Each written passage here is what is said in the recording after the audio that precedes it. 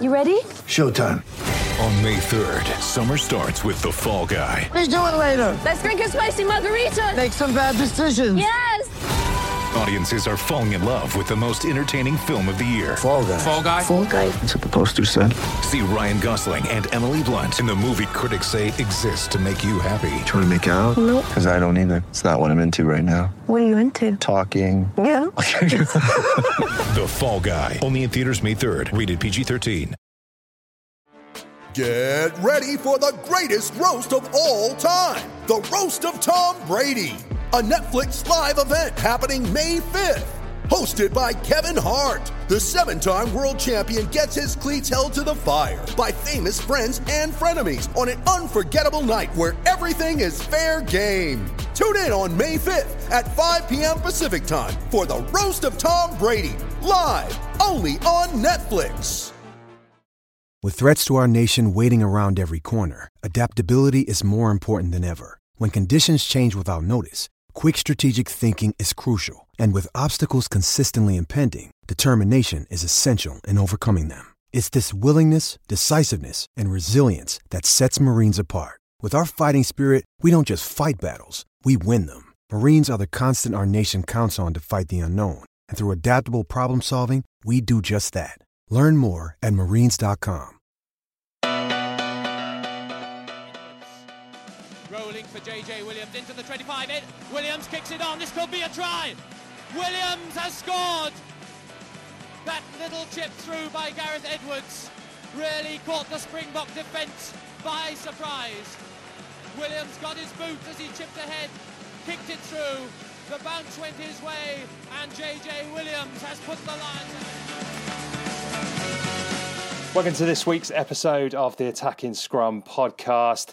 It may have been another disaster for Wales, but don't worry, we're here to help you through it, and we have got a fantastic show lined up for you tonight. Loads and loads of listeners' questions have come in, and that's what we like to do in the wake of Wales' victories and defeats. We like to hand the show over to the listeners, so thank you to everyone who sent questions in. Myself and Dan Killick are going to try our very best to get through all of them, but there are a lot. So, right, here goes. How are we doing, Dan? Yeah, very good, Jed. Feeling good. Disappointing weekend, but apart from that, on the rugby front, that is all good. I know, this is it, isn't it? And we've got very little time for any chit chat because we've got so much rugby to talk about. So we're going to dive straight into it. And this one is a follow up from last week. It's from Patrick, who we spoke about his question on last week's show.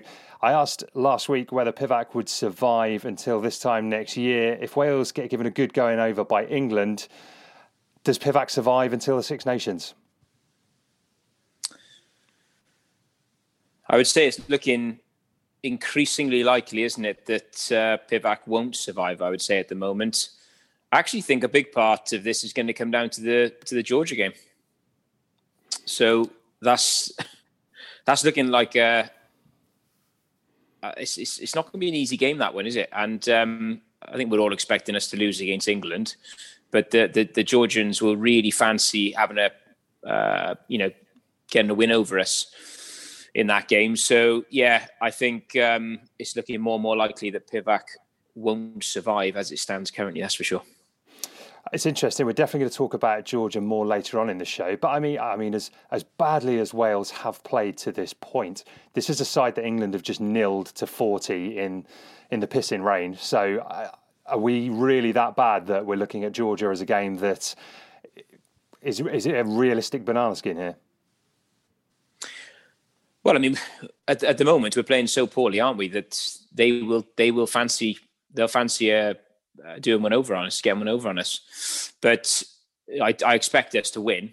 I actually expect us to win relatively comfortably, depending on the side that we put out. But yeah, I think there'll certainly be a bit of nervousness around the camp, certainly around the coaches with this one, especially as to what side they put out and how they go about it. Well, I think, yeah, you're absolutely right. And historically, this has always been a fixture where when we've had a Georgia or a Tonga or someone like that, we've made 13 or 14 changes in order to give the squad some rest ahead of the southern, the big Southern Hemisphere fixtures.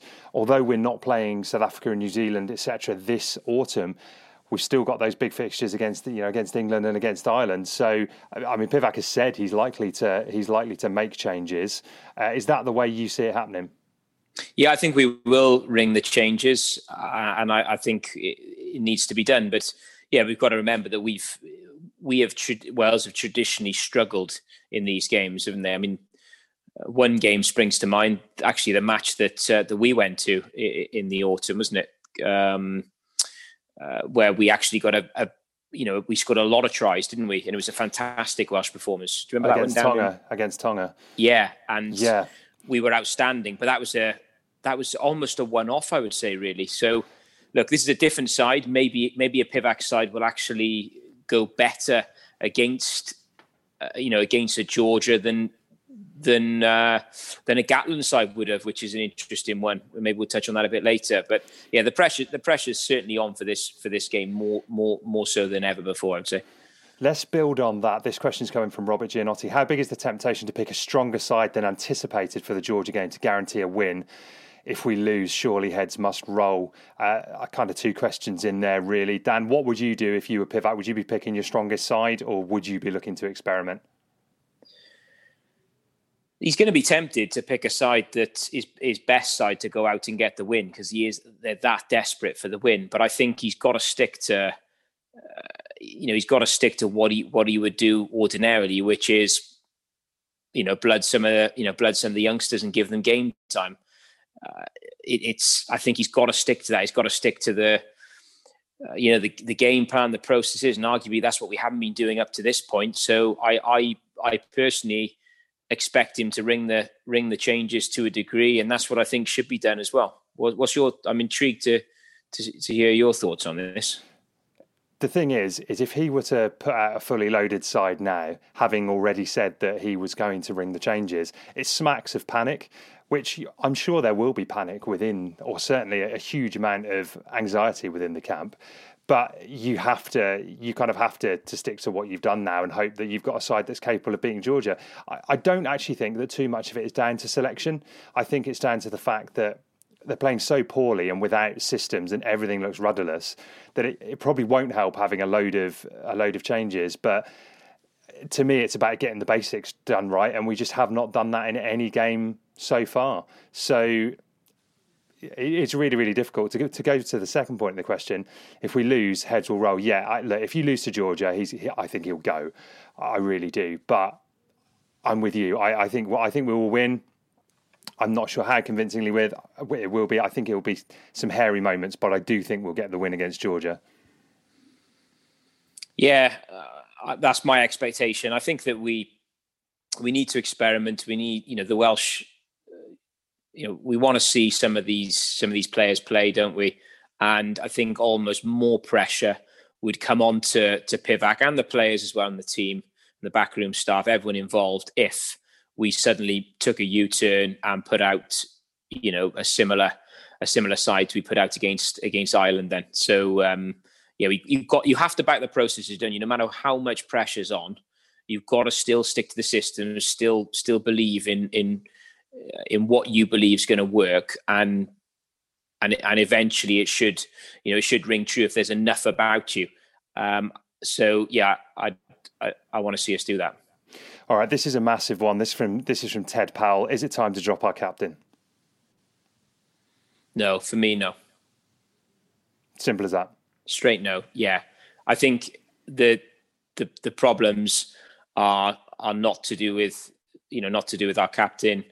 I still think he is a world-class player. He's got so much to offer. And actually, I think there's a lack of leadership on the park at the moment. So I think that would have a worse effect than if he was to step down or pave way. I know. So there's quite a lot of chat, isn't there, about maybe player power. Obviously being a huge personality. And not a shrinking violet, then whenever a new coach comes on board, or if we look at it, say management, then into an organisation, quite often you need a clear out, don't you? You need to sort of take out the old guard to then reset and then build and move forward. Maybe maybe there's some truth in that. It tends to happen in business, doesn't it? And maybe it's not that dissimilar in sport, but I think at the moment we seem to be lacking leaders on the pitch, and so I wouldn't go along with that.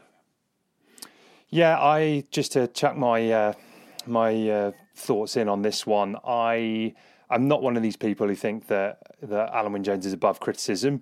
I think if it were there to dish out, then I think every player who pulls on the jersey is kind of is fair target really. But I don't see anything out there that he's doing wrong. I certainly don't see anyone who's better than him as a lock, and I don't see anyone who's better than him as a captain. There are big problems, like we've said before. Go back, listen to last week's pod as well if you want any further thoughts from me on what's going wrong, because I think this week just exacerbated it. I don't see the problem being Alan Wynne-Jones' selection. Yes, he's old, but I certainly don't see anything that suggests he's not a good enough player. And you telling me bringing Jake Ball in or bringing someone else into the lineup is going to strengthen that side when you're dropping Alan Wynne-Jones? Not having it. Absolutely not having it. No, for me, he's first name on the team sheet still. Yeah, there's bigger issues elsewhere. We need to address a number of the other issues first. Firstly, before we can start to have a look. Have a look at his shoes, I would say. Yeah, absolutely right. A pretty categoric no from you and me on that one. This next question is from Geraint Davis, who's joined us on the pod a few times. In fact, probably been on this pod as many times as you have this year, Dan, given your long leave of absence. Which areas of the game have changed since Pivac took over, and how are the various members of the coaching team influencing the side? Yeah, it's a great question, isn't it? And I saw you wrote back, and I'd love to get your take on that. I think Gav's a lot more qualified to answer this one than me, actually, as well. So you would have loved him to reply on this one, wouldn't you? I would love to have had it, and I would have rolled that out as my own. But I do want to hear what he thinks on this, actually. But yeah, so do you want to? I've lost. So it's a two-part question. Yeah, that one. First part. So yeah, which areas of the game have changed? Let's start with that. So in terms of which areas have changed, I think all areas at the moment have gone backwards, haven't they? An area that seems to have gone back at a rate of knots is in the pack then, isn't it? If we look at the line out, our line out has traditionally been poor. Really, it has. I think it's easy. It's easy to think maybe the line out was a strength of Wales. It wasn't. We had one good campaign where it was outstanding. Apart from that, it's been indifferent or poor really for years and years and years. I would say at the moment though, this is something else. We would win some ball, but at the moment we're not winning any. And I would say, without being in the camp, it does seem to be that the throwing in is completely off. But again, I know it's systems are at play there, but that's where I think it lies personally at the moment. If I was to throw what I think in there, so I think the forwards are off, but line out has always been dodgy. Scrum at the moment seems to be, again, our scrums, they haven't been brilliant, have they? Even under Gatland, we've held our own at times. No. I would say there were times when the scrum was a strength. You look back at that game against England in 2013. Yes, there were a few refereeing decisions that you could say favoured us, but we played the ref. And when Adam Jones was anchoring that scrum, I think we had a very, very strong scrummage. Before that, definitely it was an area of weakness. And there have been times, at the World Cup just gone, it wasn't a particular area of strength. When it was going well, it was solid rather than spectacular. But I think there have been times when that pack under Gatland was a good scrummaging outfit. Yeah, we'd hold our own, wouldn't we? But we weren't known as a destructive side, were we? We'd hold our own. That England win was something else, wasn't it? But I think that we weren't known as a scrummaging team then, but we did have parity, didn't we? We did relatively well. So again, I'm trying to be as balanced as I can, because it's easy just to say that everything was amazing under Gatland, wasn't it? And it wasn't. But he made us into a very difficult side to to be to move competitive. So but the scrum has gone backwards. So lineup's gone backwards, scrum's gone backwards. Again, I think a big part of that is probably selection, though. I actually think it's the one area of the pitch where selection has made a big difference, and I think that is the one area. I thought the front row made a big difference when the replacements came on against Ireland, and we benefited from having Wyn Jones as a kind of anchor to the scrum with Tom Francis on the other side. I do think that's the case. Whereas, actually, throughout the rest of the side, I think it's deeper than selection. But I agree, in the front row, he's got his selection wrong. Yeah. We sort of called that, didn't we, before the game? Really, as a number of others did. So that could be down to selection, because a lot of the players are largely the same. And then the breakdown has gone. Breakdown has gone backwards. How a massive part for me is that we seem to be bullied. We're being bullied all over the park.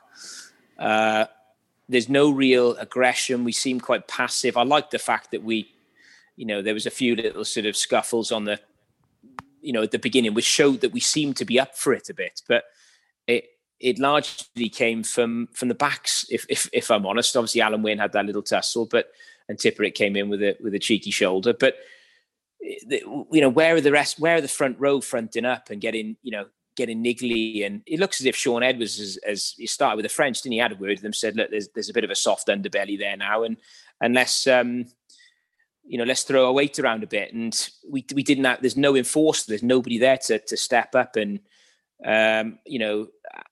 and just show that we're not going to be bullied. Because I've read a lot as well that Wales breed small men and these sorts of things came out. That was true 10 years ago, but we've got a big side, really, where we competed against, we outmuscled, at times South Africa, and we have done over the years. It's the same side, really. So I don't necessarily agree with that, but at the moment we're not at the races. So back to the question, the pack has gone back collectively I would say at a rate of knots, actually, at the moment. We're way behind the 8 ball.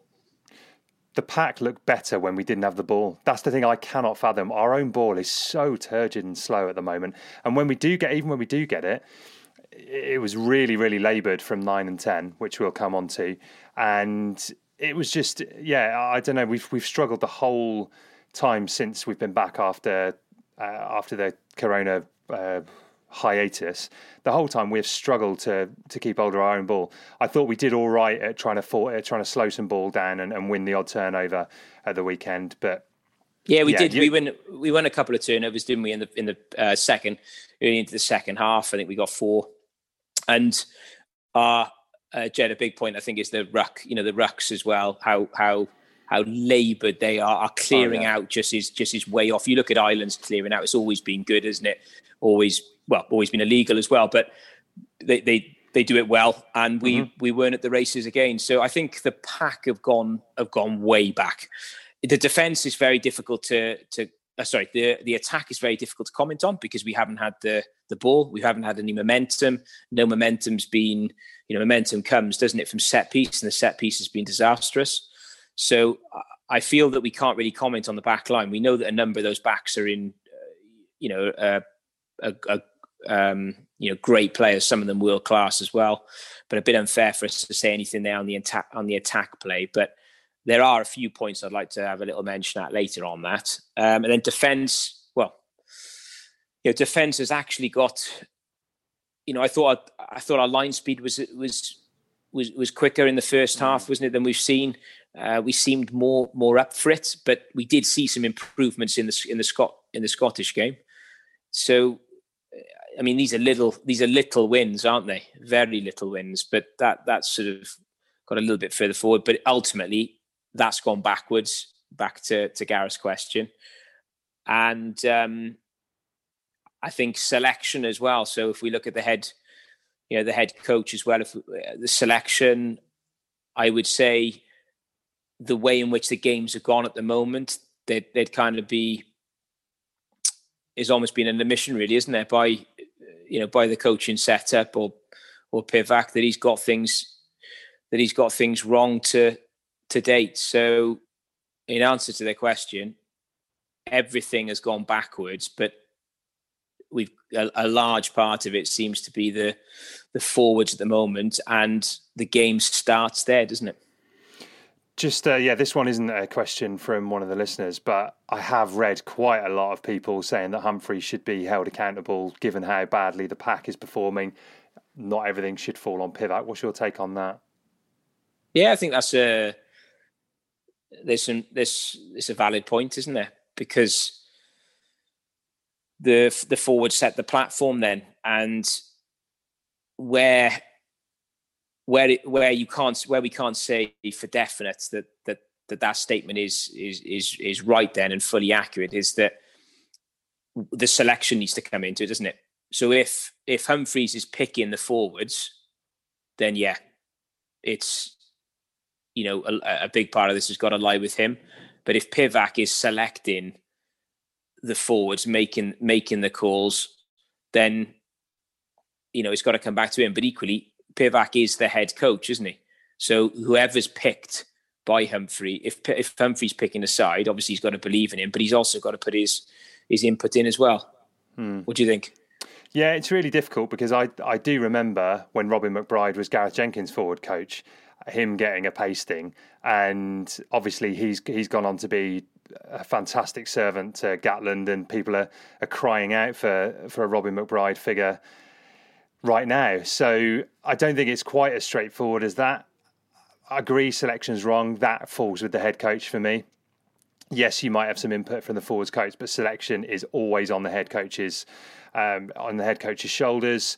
But you know, the systems, the line out not functioning right, of course, some of that is going to fall as a responsibility of the forwards coach. So yeah, there is a degree of that. I just think that we're dealing with problems so big here that it comes down to the head coach and the lack of direction and the lack of people knowing what their roles are. You know, everything filters down. You know, it's the fish rots from the head down, right? And that's the way I see it. Yeah. I think, and that's why there's so much pressure coming through on Pivac, isn't it? I think the way in which he wants to play is quite a complex way as well. It's quite a complex system that he wants to go with. It's high risk, but you have to have the basics right. I mean, when we saw the Scarlets doing what they did, I remember us talking about the pack and how they were the unsung heroes, weren't they? They provided a wonderful platform, a really, really strong platform, not only in the scrums, but the lineouts, and also they were winning turnover after turnover. And it was the pack that set the foundation. At the moment, that's not coming through. So there's going to be a lot of pressure on Humphreys. I think he's really, really under it at the moment. And from what we're seeing at the moment, you can understand why. But obviously, that pressure is coming through on Pivac. I think the positional play as well of where the forwards are standing on the park, it would appear that they either don't know where they should be, and part of that does we've got backs trying to slot in to stop forwards coming at us where they shouldn't be, and we've got forwards out in the wide channels where I know we want them to be, but it just isn't working at the moment. So either they're not understanding where they want to be, they don't feel comfortable with that system at the moment. It's all a bit messy, isn't it? All a bit foggy. It is. Right, we've got loads to come in the second half, including some questions in from our mate Kai Griffiths, who has been in the news this weekend with his outspoken opinions on Wayne Pivac. Wales Online running a big story from him. So we're gonna tackle those in the second half, but we'll take one more before the breakdown. This is from Matt Armstrong. So a bit of a tangent, which I think, to be honest, we could probably do with. But Argentina beat the All Blacks this weekend with near zero preparation, yet Wales regularly still trot out the excuse of needing to play their way up to speed. Why are we always so undercooked? Yeah, I saw that question. It's an interesting one, isn't it? Because we tend to take 3 or 4, 5. Well, how many games in this case? I don't know. A lot more than 6 to get up to speed, don't we? They hadn't played, did they? 12 months, and then put in a performance like that. I can't answer that one really, Jet. Can you?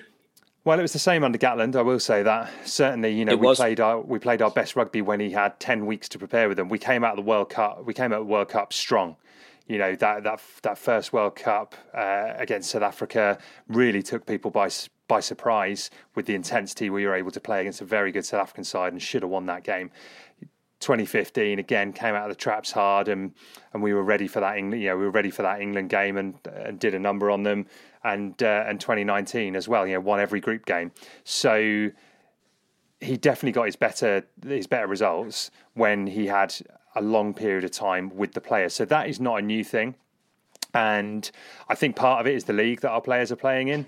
You know, it doesn't help. I know you can point to Ireland and say that they have that system in place as well, but I think it's different when the players are centrally contracted and they can have, you know, a lot more say.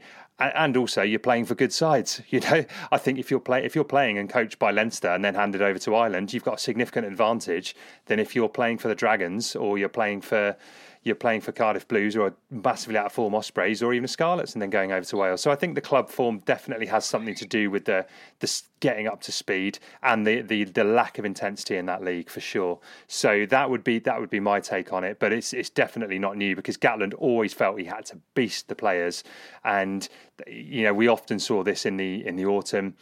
Our first game in the autumn was routinely blooming awful under Gatland. It was just, you know, I think he spent so much time physically trying to bring them up to speed that they were probably knackered going into that first game.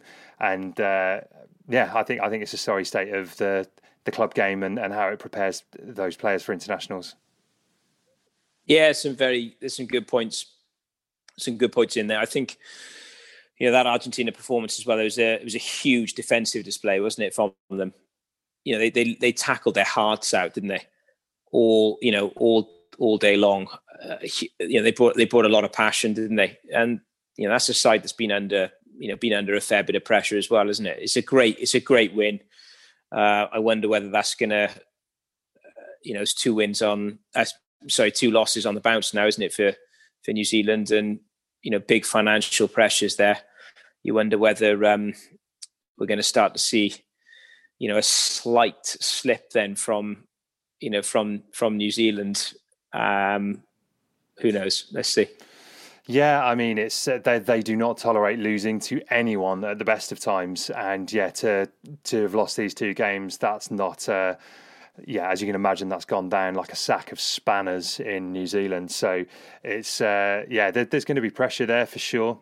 Great for World Rugby, though, isn't it? Oh, it's just an amazing result. Absolutely amazing result for World Rugby. It's a brilliant thing to see. And as you know, Dan, I'm a big fan of an underdog story. So getting themselves ready and doing a fantastic, you know, pulling together an historic result like that is absolutely phenomenal. And the other thing I would say here as well, in the interest of balance, Dan, is that, we saw Mario Ledesma come in 2018 after, Wales had beaten Argentina at home. They had a pretty poor World Cup campaign, and now they've gone on to do this. So, you know, that is perhaps a word of warning about how coaches can get their own mark on put their own mark on a team.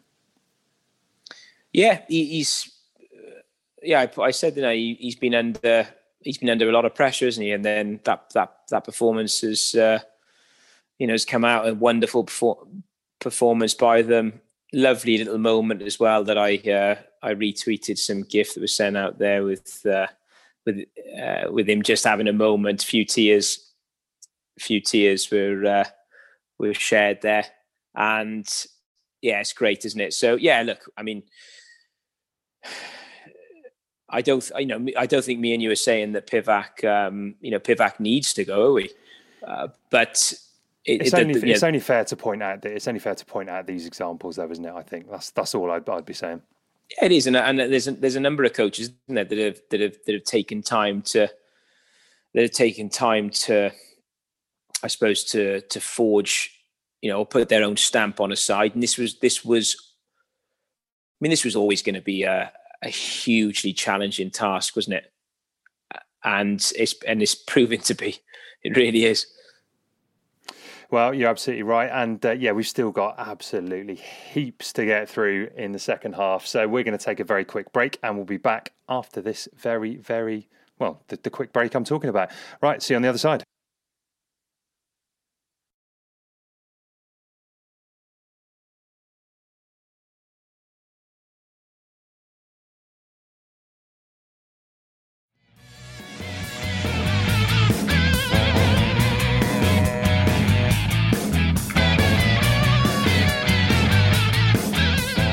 Right, Dan, let's get into this. As we said before in the first half, that our mate Kai Griffiths has been ruffling a few feathers, been very outspoken about the fact that he thinks Pivac should go. And as we said, we'd spoken to him before, and he said that it was the wrong appointment from the outset, and is kind of sticking to his guns on that. But he sent us in a few questions. First off, could the autumn series continue outside of COVID? And would love your view on Prime Video sports coverage, including the panel. Looking forward to hearing Dan Killick on the show. Well, there we go. Seeing as Kai's looking forward to your answers so much, let's get your take. Can the autumn series continue outside of COVID? Firstly, cheers for that one, Kai. No message in yet in the inbox, but we'll see. Not unless we see. I can't see it. Not really, unless we see some change to the whole sort of the whole setup in terms of like global seasons. Really, I know you'll have a good answer on this one, Jed. I think it has to. I think that in the long run, the autumn internationals are dying a death. I think that Test match rugby, as much as you and I, Dan, are big fans of it, I don't think that there's so much of it played now that having standalone Test series in the autumn is not the right answer. I just feel like when you're playing Australia 4 or 5 times in a year. So what if you're playing them once? And that's been reflected in the crowd numbers for probably a decade now. So I think there has to be some kind of meaningful competition in the autumn. It's definitely not the version that it is at the moment. I mean, yeah, it needs to change, doesn't it? Yeah, the pick of it. Obviously, there are extenuating circumstances because you can't have the Southern Hemisphere over here. But they need to find an answer. I agree with you. That answer is a lot more attractive if you're able to sort out a world calendar. But I fully expect an autumn Nations Cup type thing to carry on in the autumn rather than going back to what we kind of knew as the autumn internationals. That's what I would expect to happen. And I think there's more. In the long run, there is more commercial sense in that. There's an opportunity to sell a rights deal to the likes of Amazon rather than doing individual deals as nations. And if we're serious about growing the game, I know I'm kind of slagging off the quality of the fixtures this weekend, but you do have to bring Georgia into things. You do have to bring in those developing nations. You have to play Fiji more often. I mean, I was really excited about France-Fiji this weekend. Was gutted that it got called off. And so for me, I think it has to work. And we've spoken before about promotion relegation in the Six Nations, which for a long time I was very much a fan of, or certainly was keen to see more of a meritocracy there. Problem is, let's say for example Wales had got relegated this season and Georgia had come up. God, there's some pretty diabolical looking. When you've got then a weekend where you've got Georgia versus Scotland and Italy versus France, it leaves. There doesn't leave a lot of that in there for the neutral. So I think things do have to be addressed. You've taken a U-turn on the promotion and relegation very quickly. Well, I think you just, I don't blame you. You have to think about it with a commercial hat on and see that the Six Nations works, and you'll sell out England, Scotland every year, right? You'll sell out England, Wales every single year. All of these fixtures. It's fine as it is. Yeah, but you have to get the tier 2 nations involved in something, and this feels like the right platform to do it. A kind of condensed World Cup. You look in cricket; they have the World Cup every 4 years, which is fantastic, and then they have the ICC Champions Trophy, which is like a real shorter version of it held in one country, and they do a really good job of that. So you have it broken down into 4 pools of 3 or whatever it might be. So that would be the kind of model I would be looking at. Something that doesn't water down the World Cup, but beefs up the meaning of the autumn games. Let's get your take. What did you make of Amazon Prime's coverage? Did you watch the other games, Dan? Yeah, I did. I thought it was. For me, it didn't quite work, but I think it will do. I think it's a good start from them, and I think we'll see a lot more from them moving forward. Like going back to the question, you pretty much answered it spot on in that we'll see a a modified version of what is out there currently. And I think that's the same with the commentary and the setup as well. I think that they will get it right. They got the pound notes to get it right, haven't they? Absolutely. But at the moment, it's not quite there. What did you make of it? Well, I'll give you my take. I'm a bit of a nerd for these kind of things, so I'll give you my take on Channel 4 on Friday night to start with. That was one of those occasions where I actually sat down to watch the build-up, and I don't often do that anymore because I just don't have time. I'll watch the game when it kicks off and I'll turn off when it finishes. But actually, I sat down and I thought, Sam in the studio, Rory Best alongside him. Right, let's see what they've got to say. Wales are in crisis, and to be honest, it was balanced, but there was kind of nothing there. I think Sam Warburton's hands down the best pundit out there because of the insight he offers into the modern game. But I just wish there was a bit more opinion from pundits. This is the problem when it's entirely ex-players. But you need someone alongside Warburton, don't you? So he gives those insights, but someone else is giving the edge then. Yeah, and I think you end up with either people who are very, very pragmatic, and I think most ex-players fall into this bracket where they don't want to say too much because they've played with all those players. And yeah, of course, they know how hard it is to play. But I feel like a journalist in there would be a lot more objective than an ex-player. And when you do have the opinionated players, it's the kind of Austin Healey, I'm just kind of saying something for effect. So I just wish there was a bit more balance and a bit more cutting edge out there, which I don't see at the moment. But with Amazon Prime, in terms of the games itself, I didn't really, I didn't watch any of the pre-match build-up. But I thought the commentary was good, to be honest. Conor McNamara, seasoned radio commentator, has done TV before, absolutely fine, had no problems with him. David Flatman, I always find funny and insightful, and who's on site. Paul Grayson, I think, is really good. Actually, I think he's a really underrated. Yeah, Grayson's really good, underrated commentator. Yeah, it's kind of, it was like the 5 Live setup, but without Matt Dawson, which is exactly what you need because there's never an excuse for Matt Dawson to be anywhere near a microphone. So I think got some hatred there. I've said this before. I've made my peace with that 2003 World Cup winning side because it was horrible at the time. But most of them I can kind of tolerate individually. Dawson, nah, absolutely zero time for him. And so yeah, I thought they did a decent job. And the Scotland game again, Rory Lawson, I think is a really good commentator. Actually, obviously it must seem to run in the family, and he's inherited a bit of his grandfather's genes. That was always gonna come through, isn't it?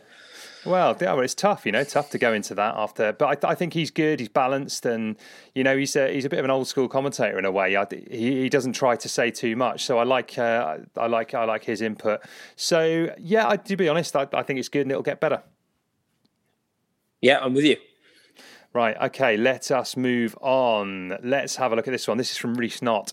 Is centrally contracting Gatland's players for 18 months longer than Gatland was contracted for really a sensible idea? That's a really fascinating question. Yeah, that's a tough question to answer, that one, isn't it? Well, rather than bottling it down, why don't you take it on? Yeah, I think a lot of the players that, they've got the contracts would have had the contracts under another coach, but it's kind of I just don't know how well it sits because you're empowering a coach, aren't you? That's sort of gone before the changes or it has happened. So it's almost sort of, you could say that it's almost added to where we are, really, aren't you? And he's, Pivac is. I do feel a little bit sorry for Pivac in that he's taken on a side, he's taken on characters. Everything is sort of heaped on him, isn't it? From the moment he stepped in, really, and you wonder whether there was anything further that could have been done to assist him. And look, it's old. I'm sort of going backwards here, but there was an opportunity, wasn't there, to keep one of the coaches. We all know he is on board, and just keep that, keep something from the previous regime there. It didn't happen. So look, I'm moving the question around a little bit here, but I don't know whether anything else could have been done in that instance, really, with the essentially contracted contracts. I think it would have been unbelievably messy otherwise if we hadn't gone with that route. But I get the point. It's a good question. What's your take? Yeah, I think the fundamental issue here is, I think that's right. Actually, is that really these things I think should come down to the current head coach. That's what I think. He's the one who should be centrally contracting the players, but it just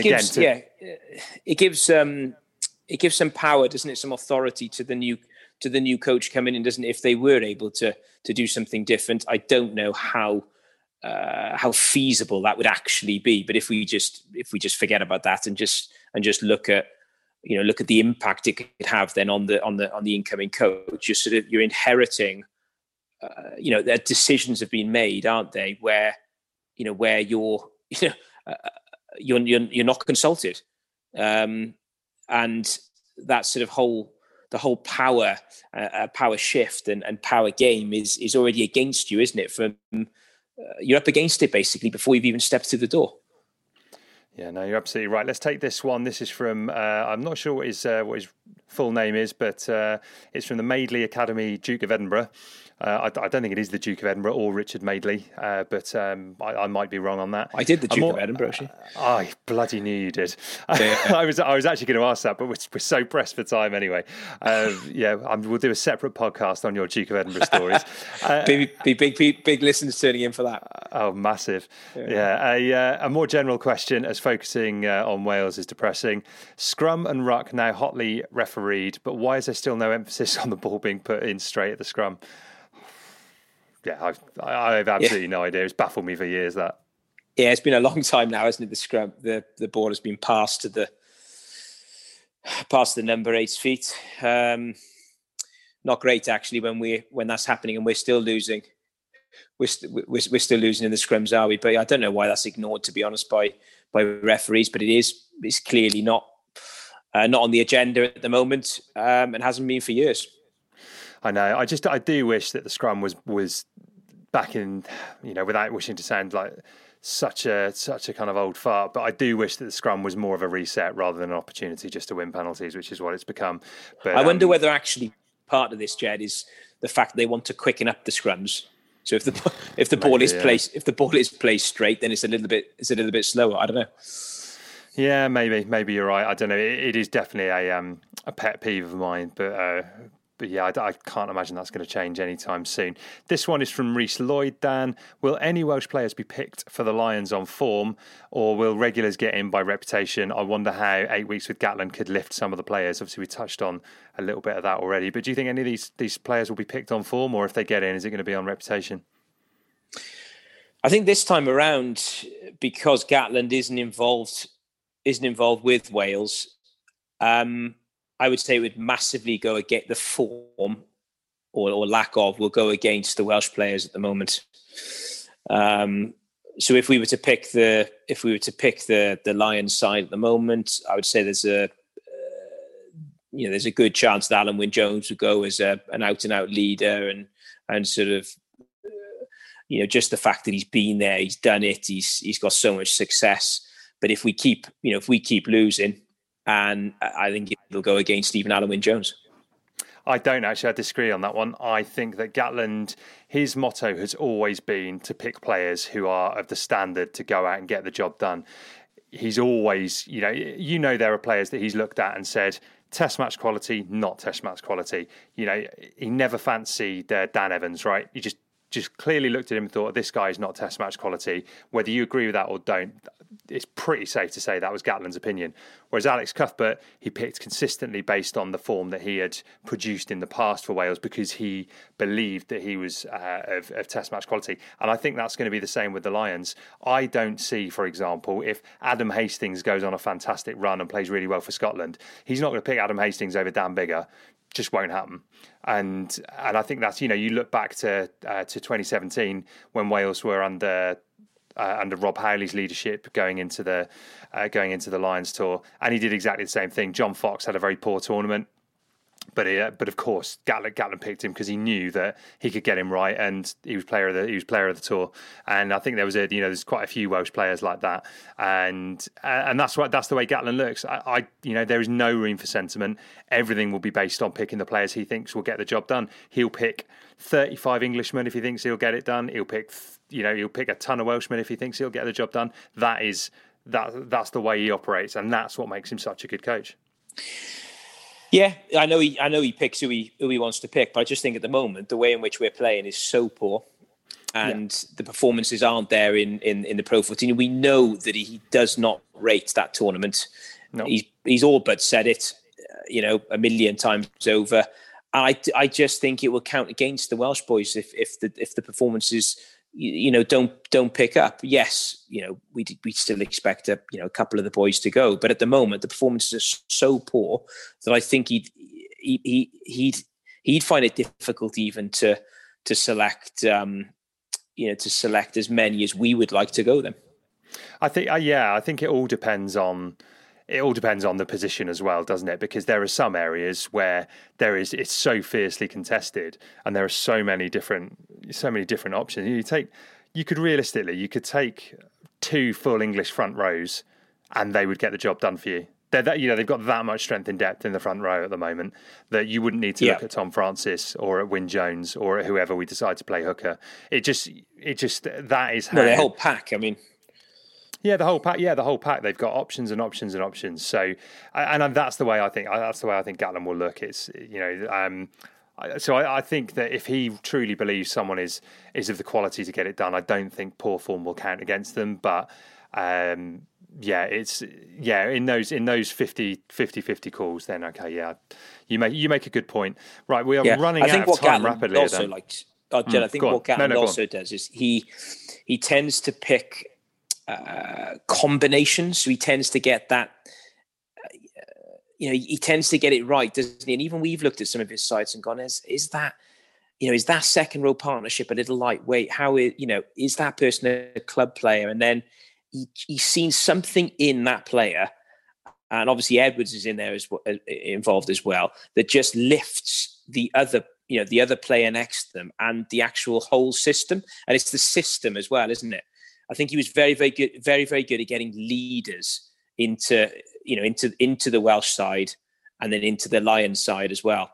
And I just don't think we can underestimate that leadership or lack of.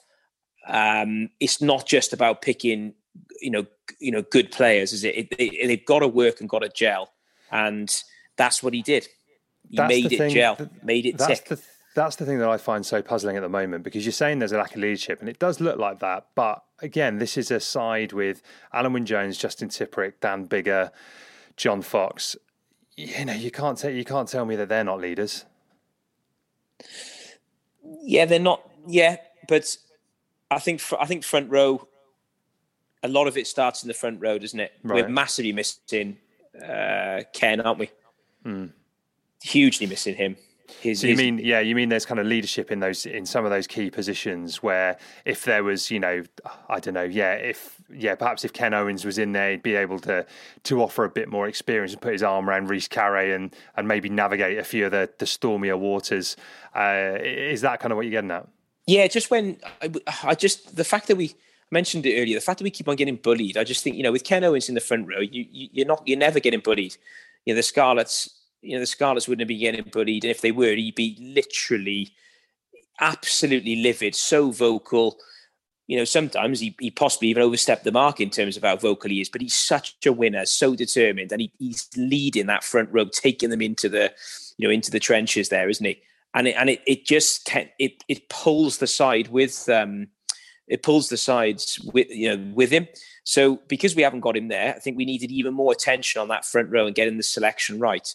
They're all decent enough players, but you've got to make sure the right side is picked, and I think that's a big part of what's going wrong. All right, we got time for one more, and seeing as we've been talking about selection there, let's take this one from John Richards. Does Pivac need a change of direction from the old guard? I think we kind of answered that last week.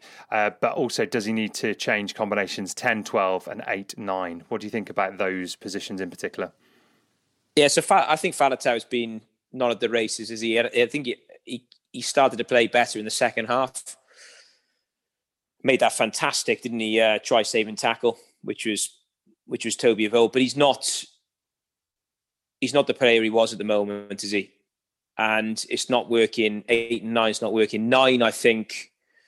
So going back to 8 at the moment, I would actually drop Faletau if Navidi was available, and potentially if Moriarty was fit, I'd get him in there. So just for that grunt, that real, the real want, the niggle. I've said it earlier. I said it quite a few times. We're getting bullied. I don't want to see us getting bullied. I want to see us up for it in everyone's faces, and he's the man that will bring that. So I would make a change at 8 and 9. I don't think we know our best 9.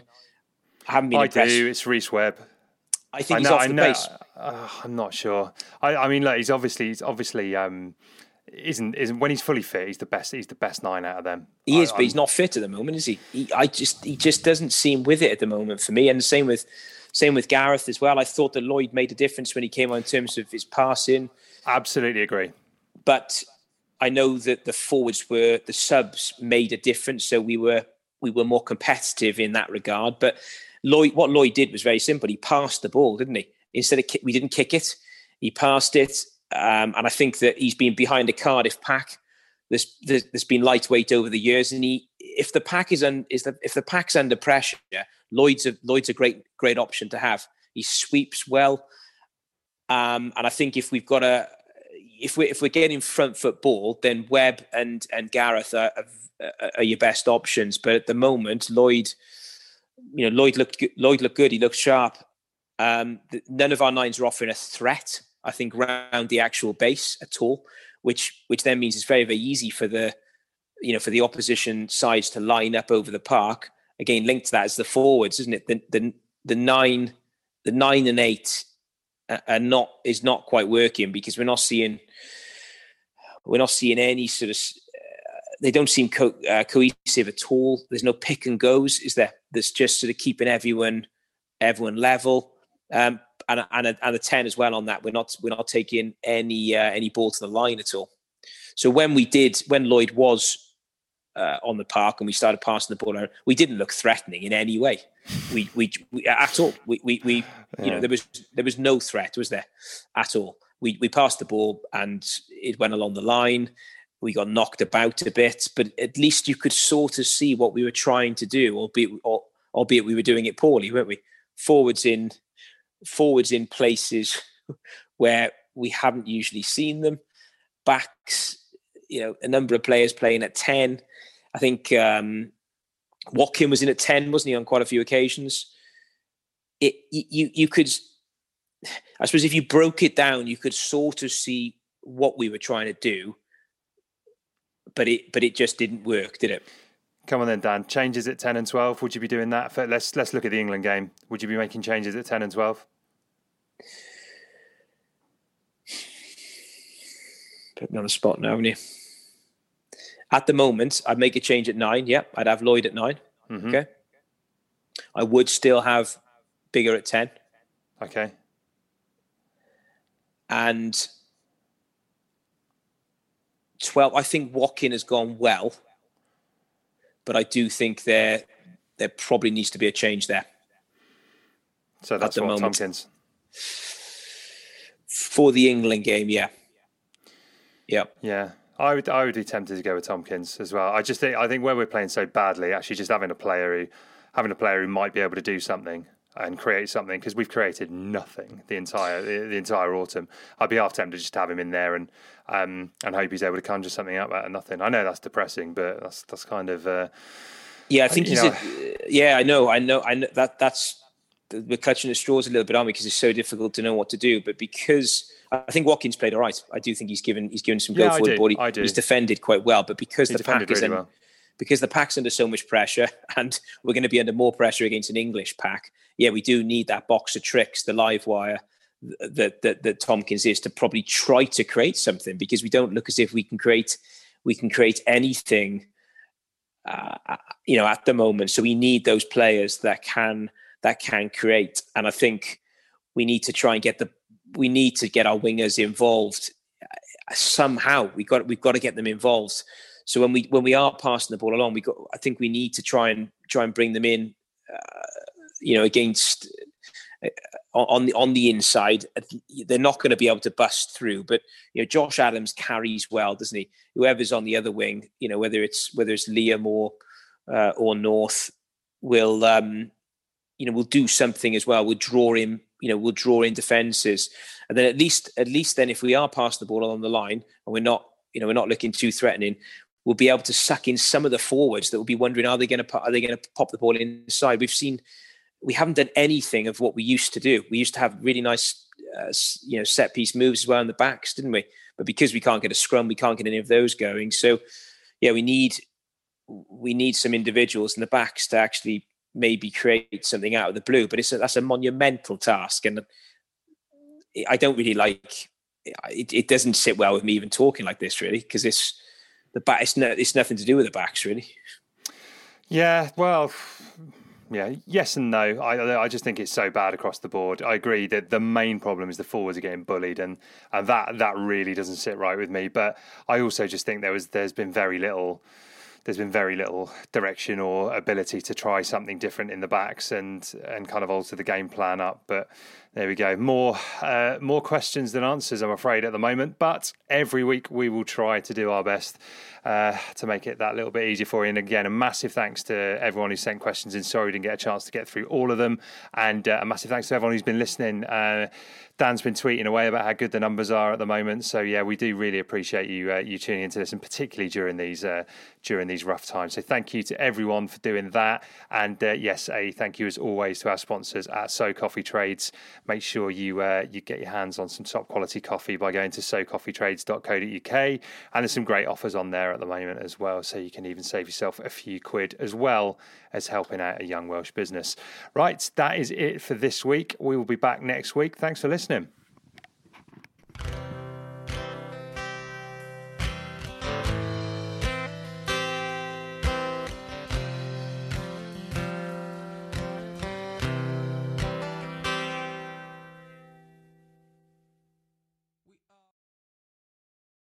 Sports Social Podcast Network.